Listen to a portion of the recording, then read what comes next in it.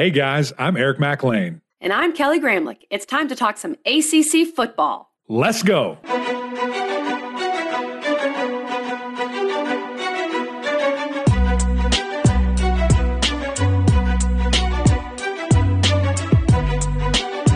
Happy Wednesday, everyone, and welcome into the Gramlich and McLean podcast. We have our first ever KG repeat guest on the podcast, the one, the only, EJ Manuel. And I have the privilege of hanging out with EJ each and every week during football season. He is a huge piece of our huddle coverage on ACC Network. You can also catch EJ each and every week with In Play with the great Kelsey Riggs and Saturday mornings on Sports Center, giving us his manual to success. As most college football fans will remember, EJ was one of the most productive quarterbacks in Florida State history. He led the Seminoles to a 25-6 record as a starter. That's good for third most wins in program history. He also became just the second QB in FBS history to win 4 straight bowl games. Following his career at Florida State, EJ was a first-round pick by the NFL's Buffalo Bills. Come on, KG. It is time to talk to our guy. Let's go.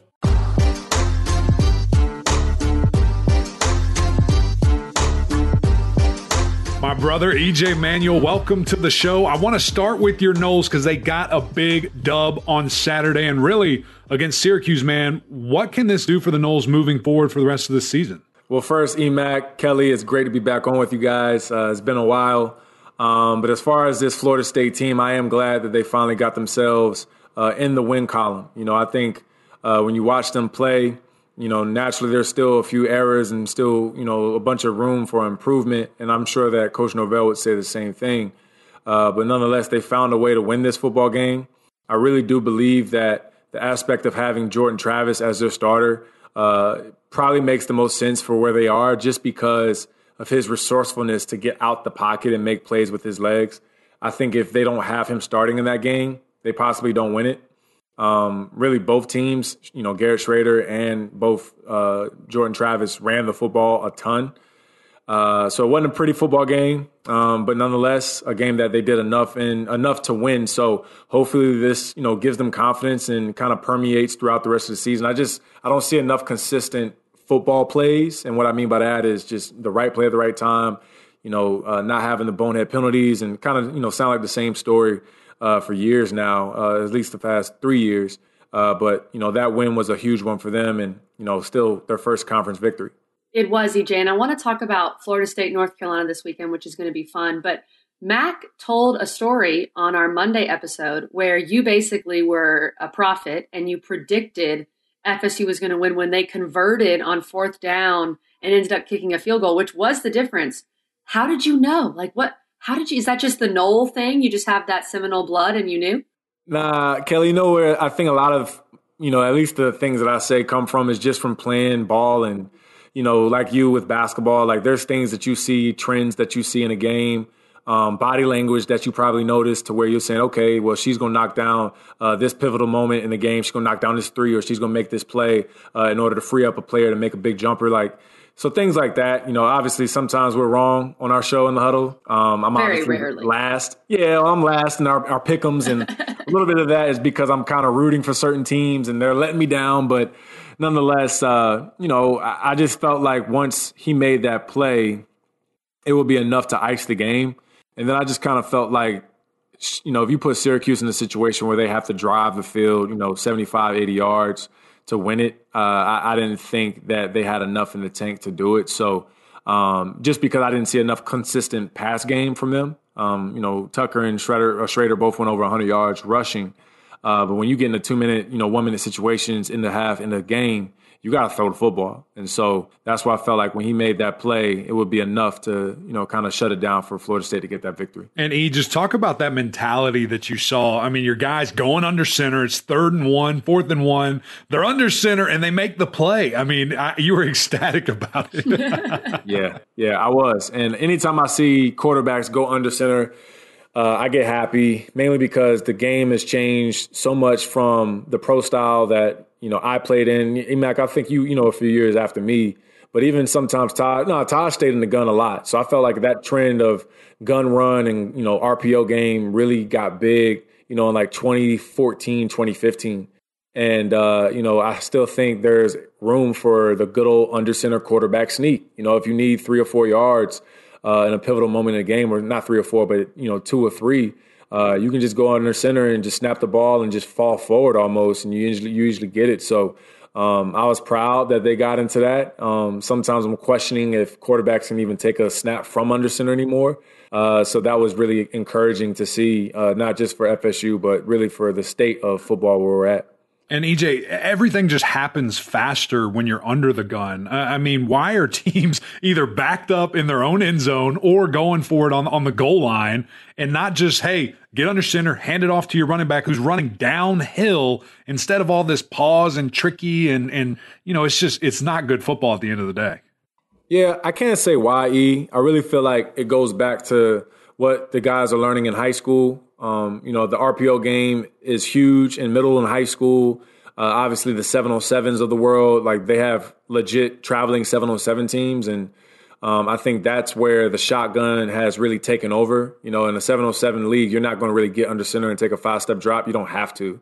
So I really feel like that's why we don't see under center anymore. But I still believe that when you watch the teams across the country that are successful, they have moments where they get under center. Alabama, Iowa, who else? Georgia, big time, yeah. They got under center and goal line and just rode great guys. And I feel like that's where, they can really just get those nasty hard-earned yards. And sometimes you get it in the gun, but most of the time it's easier for a defense to kind of knife through some of your run blocking and get a chance to make a tackle for loss, especially in a pivotal moment.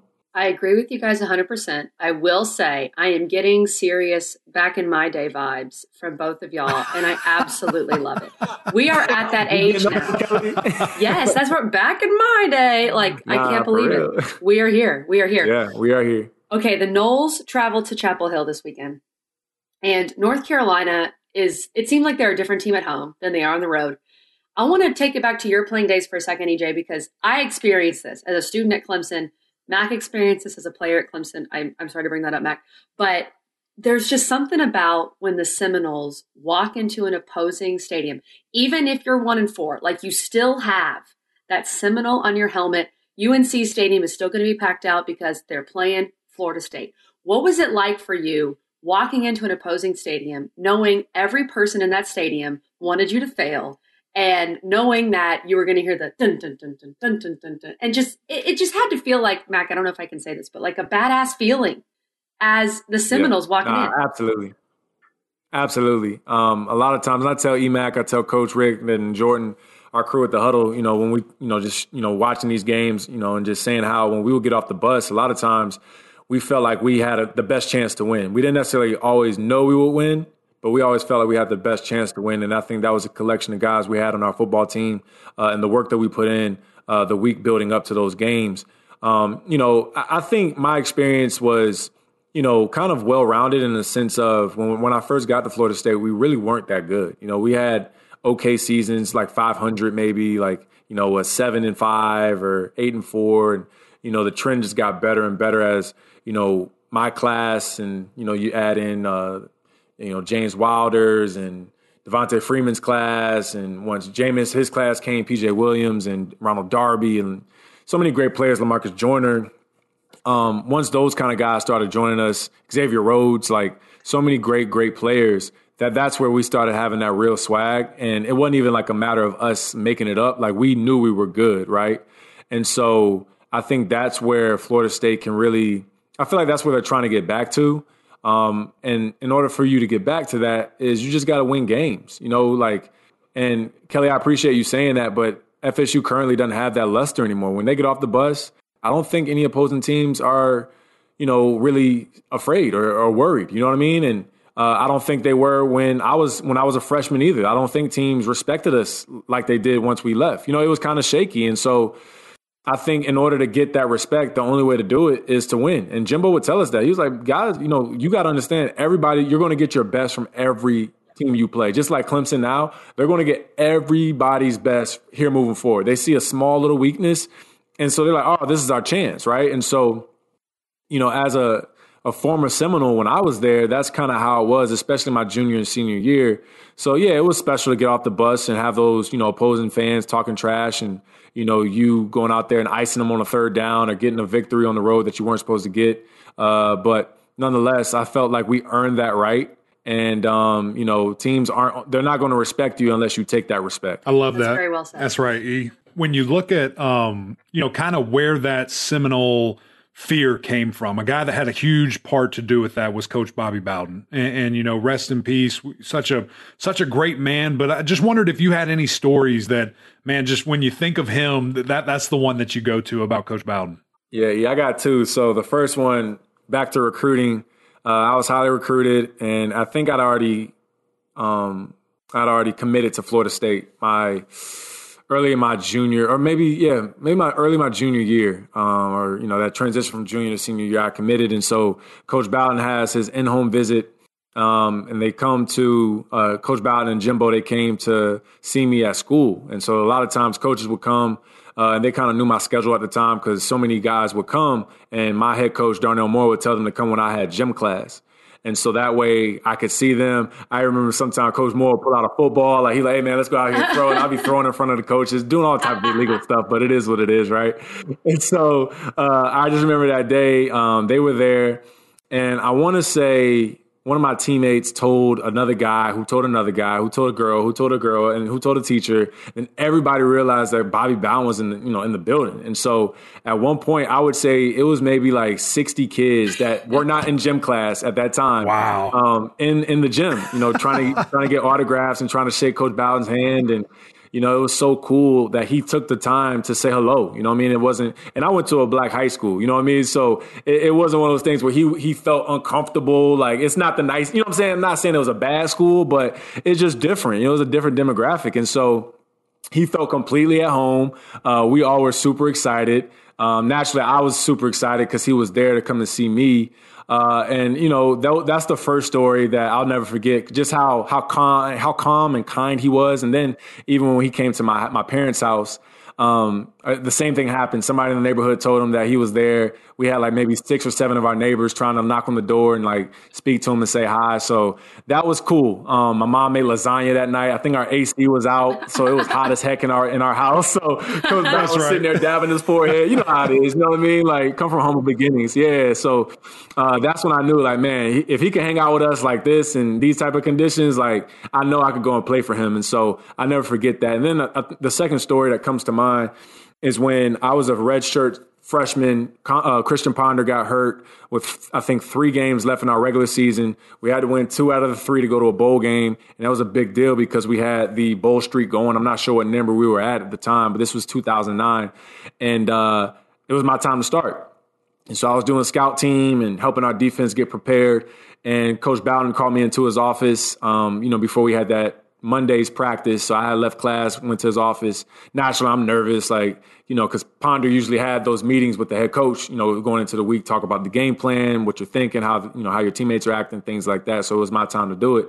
And so I walk in there and I'm like, hey, what's up, coach? And I sit on this couch. He had like a real beautiful office, as you can imagine, so much like cool novelty and just stuff that he's accrued over his, illustrious career.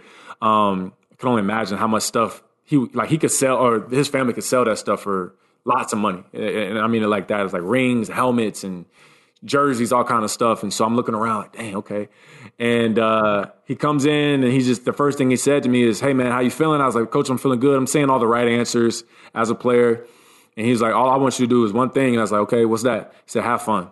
He was like, don't worry about the bowl streak. Don't worry about it being my last season. Don't worry about nothing. I want you to have a good time. You've been working your butt off on scout team. I've been watching this and that.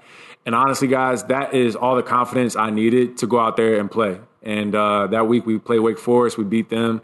They were a good team. They had Riley Skinner as their quarterback. We beat them on the road. We beat Maryland at home. We lost to Florida. That was the year I think Florida won the Natty with Tebow and all those great players they had. But then we beat West Virginia in the bowl game, and I got MVP as a freshman. So we sent him out the right way as a winner. But I don't think, it was just me and him in that room. And I don't know if he even really knew how much it meant to me, but just for him to say, hey, man, have fun, like, it took all the pressure off of me. So, just right then in that moment, I was able to, my shoulders dropped. I was able to kind of relax. And those two stories come to mind when I think of Coach B. I got chills. I love that second story specifically. And really the first one too. Like, what a flex, right? You go to recruit a guy and people just follow you everywhere because you're that big of a deal. That has to be the ultimate flex. I mean, that had to, Absolutely. Right? That was part of it, I'm sure, EJ. Absolutely. And, it was one of those things where Coach Bowden wasn't a big guy. You know what I mean? So I think if you weren't a college football fan, you probably didn't know who he was. But yeah, every teacher, every faculty member would make sure they be outside the classroom, like, you know what I mean? Just trying to be all like, just to get a chance to say hello to him. You know what I mean? So that's when I felt like I really, I was proud of that too, because I felt like I was bringing something to my high school that we hadn't had before. You know what I mean? Like, we had Jimbo coming through there, Urban Meyer, Philip Fulmer at Tennessee, Nick Saban landed a helicopter on our football field. Like, we had Wait. What? Yeah. Can you tell us more about that story, please? Was this Ellen? It actually happened twice. This was Bama Saban. Coach Fulmer from Tennessee did it once. He did it first, I want to say. And then Coach Saban came, literally landed on our practice field in a helicopter, got out the helicopter. I sat and talked to him in my coach's football office, which is probably the size of my bathroom. It was tiny. And he just was very matter of fact, like, hey, we like your tape. We've been watching you and, this and that. Coming to Alabama, we'll help you be, a great quarterback, move on to the next level, da-da-da. We probably sat and talked for maybe like 7 minutes. Wow. Literally, like, coach shook his hand, leaves the room, hops back on the chopper, and was out. Wow. It was the craziest thing I've seen. Like, it was the craziest thing. He probably hung out there for 25 minutes max. Jeez. Like, boom, boom, out of there. Wow. So, that's what I mean by and it's funny you asked that, because I forget that those things happen. But I was just proud that I was able to bring that to my high school, because Percy Harvin, he did it at his, and that was Lansdowne. Tyrod did it at his, at Hampton High, and I was at Bayside, and so I was kind of proud to be like, man, we can have some players here, and a couple guys from my high school, moved on to college and played in the NFL. 757, where the dogs at? Awesome. Come on. Yes, I love that Saban flew the chopper and was just like, hey, man, I'm at Alabama. And this was pre-Saban adapting Alabama, so you were probably going to go in there and throw like 15 passes a game. Oh, no doubt. Yeah, and manage the game. Correct. Yeah, and no offense to him, but that's why I didn't really consider it. Right. They didn't, have the offensive prowess that I was looking for. But nonetheless, it was still dope. And I felt like he kind of probably did it to check a box maybe, because he probably knew I wasn't coming there. I'm pretty sure everybody knew Jimbo had his claws in me and at a pretty early time. So, yeah, it was good. Good memories. That's amazing. I love that, man. Well, let's move big picture ACC and then maybe lock on a couple of teams here. The league right now is basically turned upside down. KG mentioned, UNC. I'm going to bring up Clemson and Miami, and really three teams that we had huge expectations for. All three ranked pretty high in the preseason. Currently not ranked. EJ, what the heck is going on? Yeah, man. Well, we always talk about coastal chaos. How about just straight up chaos? You know what I mean? Like, the teams that we really expected to be the flag carriers for the ACC are not. And, start with Clemson. I think a lot of people took Trevor for granted. And I know, let me clarify what I mean by that is I think we took his greatness for granted. We took the fact that he was a freshman straight out of high school, took over a team from Kelly Bryant, and literally did not look back. I think we just expected that was normal, and it's not. Those types of players come maybe every 20 years. And I would even say, better than Andrew Luck when he was at Stanford. Trevor's different.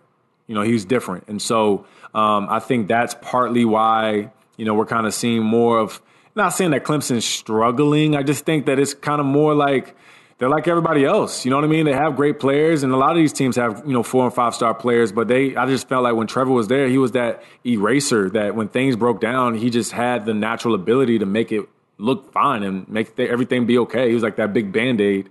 Then North Carolina started the season off, and Coach Mack Brown, and Emac, you and I have talked to Coach Brown multiple times. He doesn't like when his teams get that, recognition, because they seem to always kind of drop the ball, pun intended. And I think, that's kind of their next step in their evolution of a program.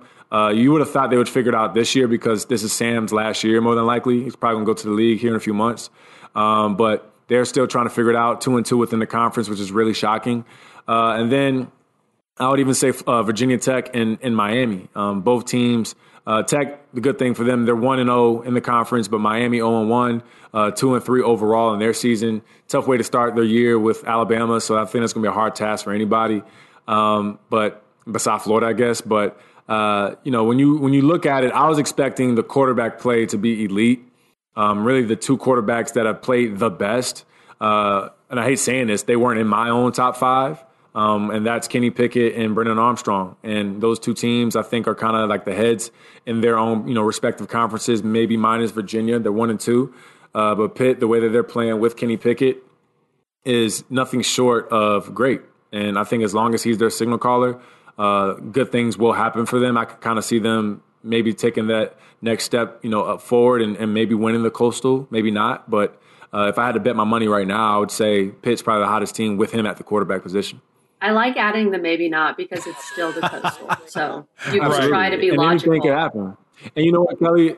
This is what I love about college football, especially once we get into conference play, is that anything really can happen. You know what I'm saying? Like you could have a undefeated conference team like Pitt or Virginia Tech, say if they're 3 or 4-0 in their respective time in the conference, and then they go out and play a team that's not doing that well, and they end up beating them. You know what I mean? So I personally, it's annoying because it's hard to say who's going to do what when we're talking on our shows. But nonetheless, I think it's one of those leagues where anybody can beat you. Anybody can win any given Saturday. And so I think the parity of that is good. And even with the off year for Clemson right now, it's not the worst thing. It's odd because we've been so accustomed to them having success.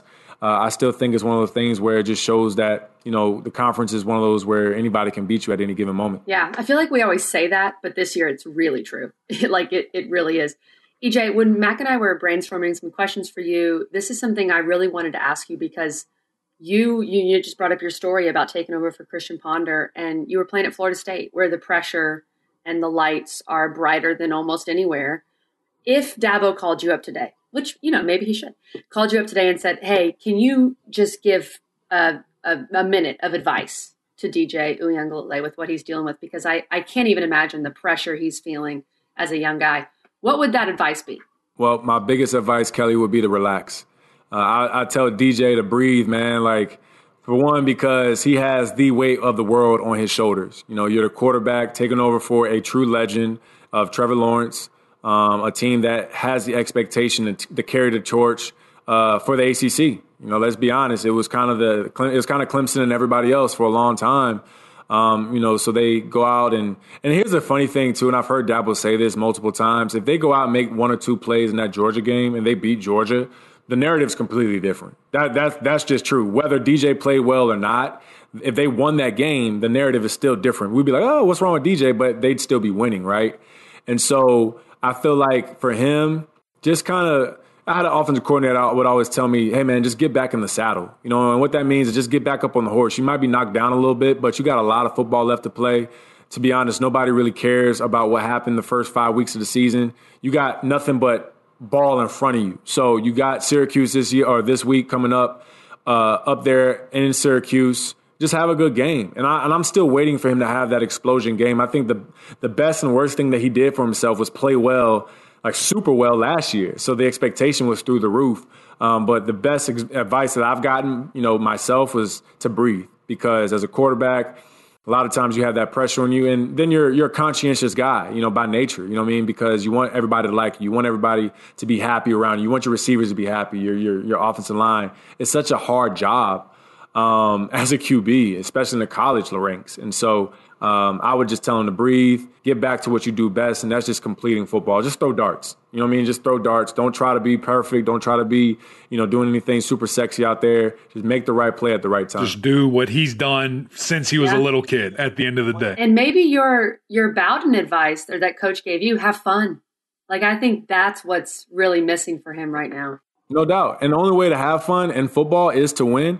But at the same time, I would say, like, smile. You know what I mean? Like, little small stuff. Like, just smile. You know what I mean? And yeah, you got to play good in order to smile. But I feel like once you smile, like, so many – and this sounds, simple, but it's like once you smile, even if you have stress in your personal life, if you smile, you can imagine just all the different endorphins you release. I just felt Kelly, it. you're doing really it. did. Emac's not smiling, but I'm playing. But in all seriousness, didn't you feel? I bet you felt good. You know what I mean? Now you didn't have 85,000 fans yelling and booing you and all that kind of stuff. So I get it. It's hard not to smile in those moments, but when you do have a moment to celebrate and be, joyful, you got to take advantage of him, because at this point, he's in a position where everybody wants to beat him. Every defense wants to take him down. So it's going to be hard because he has the opposition. But if he just kind of relaxes, smiles, maybe hang out with your family, fly them down to Clemson for a few days, like just get back to some love and get back to playing good football. Wise words from QB1 here. I appreciate those, and I think that's exactly what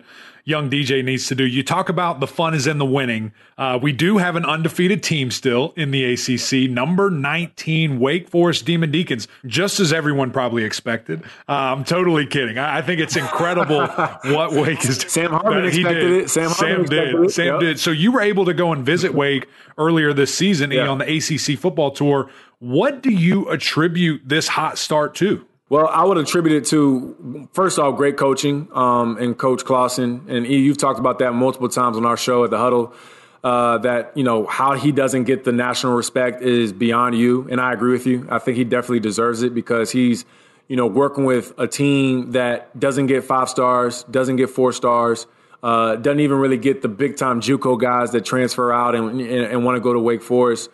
He's getting guys that, not that they're bad players, they just don't get the notoriety in high school, which a lot of times, as we all know, doesn't matter. You don't have to be a 5-star in order to go to NFL. You can be a 2 or 3-star and still make it, right? So I think these guys play with a chip on their shoulder. And the biggest thing is they have buy-in.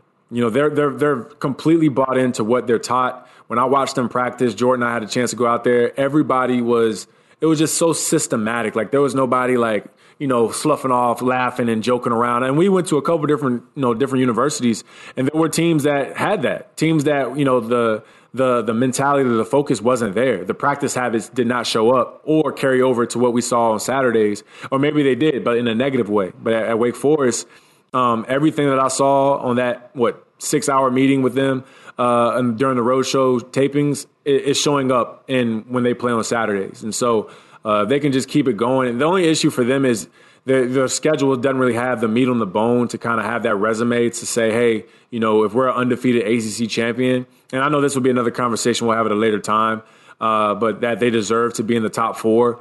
Maybe if they had a couple other ranked teams within the ACC to beat, they might, but the way it's shaping out right now, they don't. So I think this is a team that's certainly achieving what they thought they would do. And I guarantee you they don't plan on taking their foot off the pedal. But I would just say the coaching is probably the main thing. When you take a team that has, quote unquote, 3 or 4-star talent and you make them look like 5 and 6-star guys, that's how they're playing. That's really good insight. And look, I think if you're Wake right now, you just say, we're going to win. And if we are 12-0, let's make the committee make a crazy decision. So we'll see. Their schedule is really backloaded. Their November is tough. So I think if they can make it through that it'd be tough to leave them out. Yeah, and I agree. I just think you have to have those teams. So they have Clemson, but Clemson's not ranked. They didn't play anyone in the non-conference. And it's weird. Like had the season panned out the way we thought it would have. They have Syracuse on the road, NC State, who's ranked right now, Clemson on the road, BC. Yeah, we'd be like, maybe they have a legitimate shot to have a resume that the committee would say, yeah, these guys deserve to be in contention. But of course, they got a long way to go. But I'm just saying if they were undefeated at the end of the season, I don't know if they have enough on their resume. Go undefeated and make them leave you out, Deeps. Yeah. That's what we're saying. Make them leave you out. Let's talk about Kenny Pickett, because this guy is on a different level, EJ. Like his numbers, what have you seen? Like what's changed? Is it just clicking for him from a QB perspective? What has he done differently? Yeah, I think the biggest thing that's clicking for Kenny is that he has confidence. I think when you watch him bounce around in the pocket, he plays fast, but he doesn't hurry. I think I had a coach that always would say that that's the mark of a good quarterback is you play fast, but you don't hurry. Kenny understands when to take off and run to get positive yards. He understands when to break the pocket, kind of go down the line of scrimmage, and then throw a dart, on the run to a receiver that's breaking open in scramble drills. He's playing like a fifth-year senior. He's playing like a guy that's going to be drafted in the second, third round, maybe even the first. You go to the Senior Bowl. I was a guy. I was a clear testament of a guy that went to the Senior Bowl, played extremely well, got a chance to meet these coaches face-to-face and, had, great rapport with them in our meetings. So Kenny can certainly be that kind of guy. 19 touchdowns, 1 interception. And that comes from when you know what you're doing.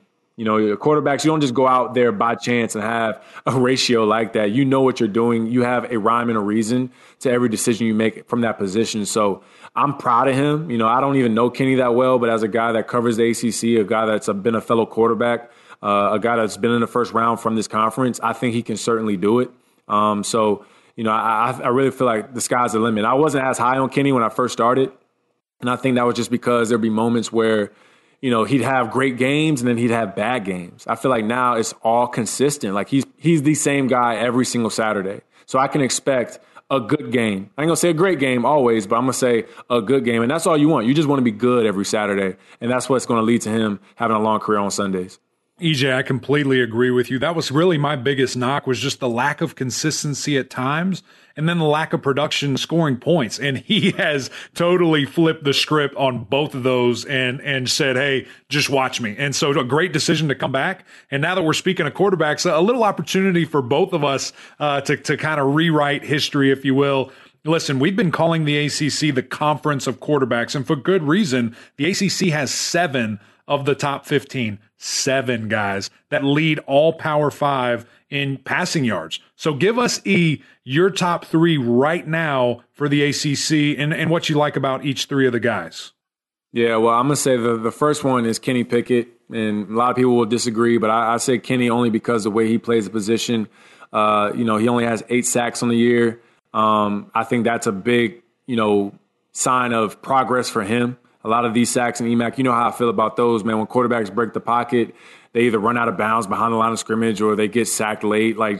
Kenny makes the right play at the right time. He knows when to throw the ball into the second row of the stands, and you move on to the next down. You protect your team with that. You protect your, like I said, interception ratio with that as well. The second, I would have to say Brennan Armstrong. He's gotten off to such a fiery start in the first 5 games of this season.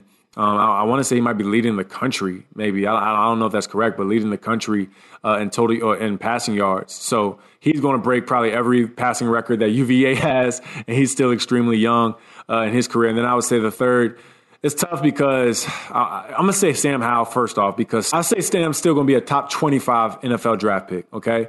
Now, I just feel like the area where Sam, to me, digressed is his decision-making. And I wonder if that's because he doesn't have those 2 backs and those 2 receivers from years past, to where he's trying to put everything on his shoulders and be the superhero every single time. I think there's moments where Sam will learn, throw the ball away or hit your check down or, maybe check it to a run play. Don't feel like you have to chuck it down, 60 yards, not every play, but you don't have to make and go for the long ball every single time. And that's where some of those sacks have come, because he's, sometimes packing snowballs, waiting for those things to develop. Like EMAC, you say packing snowballs. And so I think he's still the third. I would say he's playing the third best right now, but then it's tough because you got Sam Hartman playing great. Devin Leary's playing great. Malik's playing great. Gunner's playing great. So it's hard to say. But if I didn't say Sam at third, I would probably say if I didn't say Sam Howell at third, I would probably say Sam Hartman at third. So I'd say 3A and 3B for me, the 2 Sams. Come on. I like that. I'm not mad at you. No, I mean, I think Kenny Pickett is that dude right now. And Brennan has played well. He struggled a little bit at Miami, but also Mac and I joke that he walks into the stadium basically in a body cast because he's having to carry Virginia. And they just roll him onto the field and he has to go play. It's tough with no running game. Okay, let's talk big picture, EJ, because this season overall has been ridiculous. 33 ranked teams have lost so far this year. Bama and Georgia seem ahead of everyone else, but I would caution, I think they both look great, not trying to take anything away. But Florida had every chance to beat Bama. And Clemson, who isn't even ranked anymore, like you mentioned, had every chance to win that game against Georgia. So looking at the big picture, what do you think is more likely? We get a 2-loss team in the playoff, which I guess could be Clemson technically if they look a lot better moving forward, or a group of 5 team like Cincinnati, perhaps. So EMAC already knows how I feel about this. All right. So I'm glad you asked that, Kelly. I personally think we'll have a group of 5 team. I think the fact that Cincinnati beat Notre Dame at home, that's probably the biggest victory in Cincinnati football ever. Yeah. I think they've always been that team that's quote unquote odd man out, the BYUs of the world, the team that, and that's why they're moving on to the Big 12, because if they play the same brand of football that they're playing in their respective conferences right now, they'd have chances. They have legitimate reasons to be in the top 4. So I would say I don't think there's going to be a 2-loss team that gets in the playoff. I would say it'll probably be a group of 5 team, whether it's Cincinnati or even BYU, if they continue to trend up like they are. Come on. I like that. Both have never happened, so I'm excited to see if there's a chance for either or maybe both. Who knows? Maybe there's another 1-loss team from another conference. You know what I mean? Like maybe the SEC. And let's be honest, I'm sure that, the SEC is probably going to get Bama and Georgia. Both are going to be – it's just a matter of which one's going to be 1 or 3 or 4. You know what I'm saying? So whoever wins the SEC will probably be 1, and then whoever loses the SEC will probably either be that 3rd or that 4th team. So you can almost bank on there being 2 SEC teams in there. But also, guys, the Big Ten, they're deep this year. You got Iowa, you got Penn State, Michigan's balling, Michigan State's playing great. So there, a lot can happen, especially in that conference, because they're kind of going to implode themselves by beating each other. How interesting would it be if we have 2 SEC, 2 Big Ten schools? I mean, that would be just nuts. The expansion would happen the next day if that was the case. Do you think the alliance dies at that point? Oh, yeah. The Pac-12 and the ACC are out of the alliance if that happens, for sure. Well, I think the Pac-12, I'd be shocked if Oregon had a chance to get back in it just because Stanford's not having the best year. I would say it's a long shot, guys, to see Clemson back in contention for the playoffs this season. For sure. I was throwing a bone. They technically have 2 losses, but right, no doubt. No, I know where you're going, but I just think that this is, if there is a year, unless Cincinnati completely embarrasses themselves to a team they have no business losing to moving forward, I feel like this would be a year they have the best chance to get into it. Yeah, no doubt. All right, last one for you. Is there a team that you have your eye on that maybe is not in the top 8 right now that could make a big run and could make it to that Final Four if just chaos happens? Is there a team that you really like and got your eye on? Yeah, I would say, give this a good look, I would say Michigan State is a team that if they keep winning in the Big Ten, I think they have a legitimate shot to for sure get in the top 8. I don't know about the top 4, but based off what I saw when they played Miami, I mean, they got dudes, you know what I'm saying? And everybody thinks, oh, Miami has the speed, and they do. But a lot of times those guys from Michigan State were outrunning the guys from Miami, you know what I mean? So I think they have the look of a team. I think they have a quarterback that can make enough plays with his arm to obviously go out there and lead a team into the college football playoff. And I would also say Kenneth Walker III, ex-ACC running back. That dude is completely balling for Michigan State right now. So kudos to him finding a home up there in Spartanville. And, I think that's a team that can maybe make a run at getting in that top 8 and maybe even the top 4. Come on. Let's mark the tape. If Michigan State makes a run, we're going to make EJ look like a genius. You know why, guys? And I said the same for Wake Forest. If you look at Michigan State's schedule, okay, so they have Michigan, who's ranked 9th. They have Ohio State, who's ranked 7th. And they have Penn State, who's ranked 4th. So they have opportunities. If you go out and win those games versus the teams that are still kind of in the top 10 or top 15, the committee is like, all right, well, you beat, those are quality, quote unquote, wins. And so that's where I wish Wake Forest had it, or I wish another team in ACC had it. But that's what happens when the conference isn't necessarily playing as great, all around. On top of a conference championship, which they're going to play another ranked team. So I'm right there with you. I love that pick. Love the insight, man. This was so fun. Thank you for joining us. Our first repeat guest ever, bro. Yeah, so congrats congrats on that. That's big time then. That's right here, right there. I'm proud to be. But seriously, thank y'all for having me. You guys do a great job. And I hope y'all have me back during basketball season so I can get some of those fiery questions from Kelly as well. Oh, yeah. EJ, do you hear that? Do you hear that? It's my helicopter. I'm about to land right outside your house. I'm going to come hang. I know you got a pool. Pull up on me anytime. But I really only have about 15 minutes for you. So okay, fair enough. Yeah. Coach Saban had like 20, 25. So okay, well, I'm more important than him. That's fine. So. Okay, fair enough. But no, thank y'all for having me again.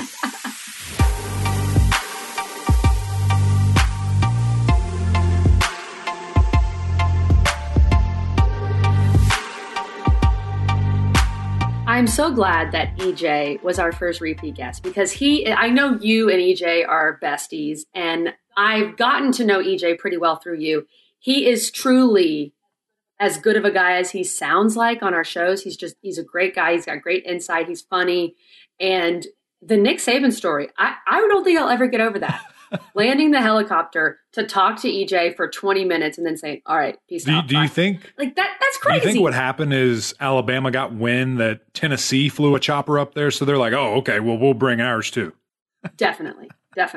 And I love that Bobby Bowden didn't need a chopper because he was that big of a deal that people just followed him wherever he went, which, like I said, was a huge flex. No question. So many great stories, great insight. Really wanted to just dive all around the conference with EJ and get his take. You guys, as we already said, can find that each and every Saturday on The Huddle. EJ does such a great job and really provides unbelievable insight for us. But that's it, y'all. Thank you for listening. If you haven't already, follow our podcast, drop us a little 5-star rating or write us a review. We would greatly appreciate that. But until next time, we'll see y'all.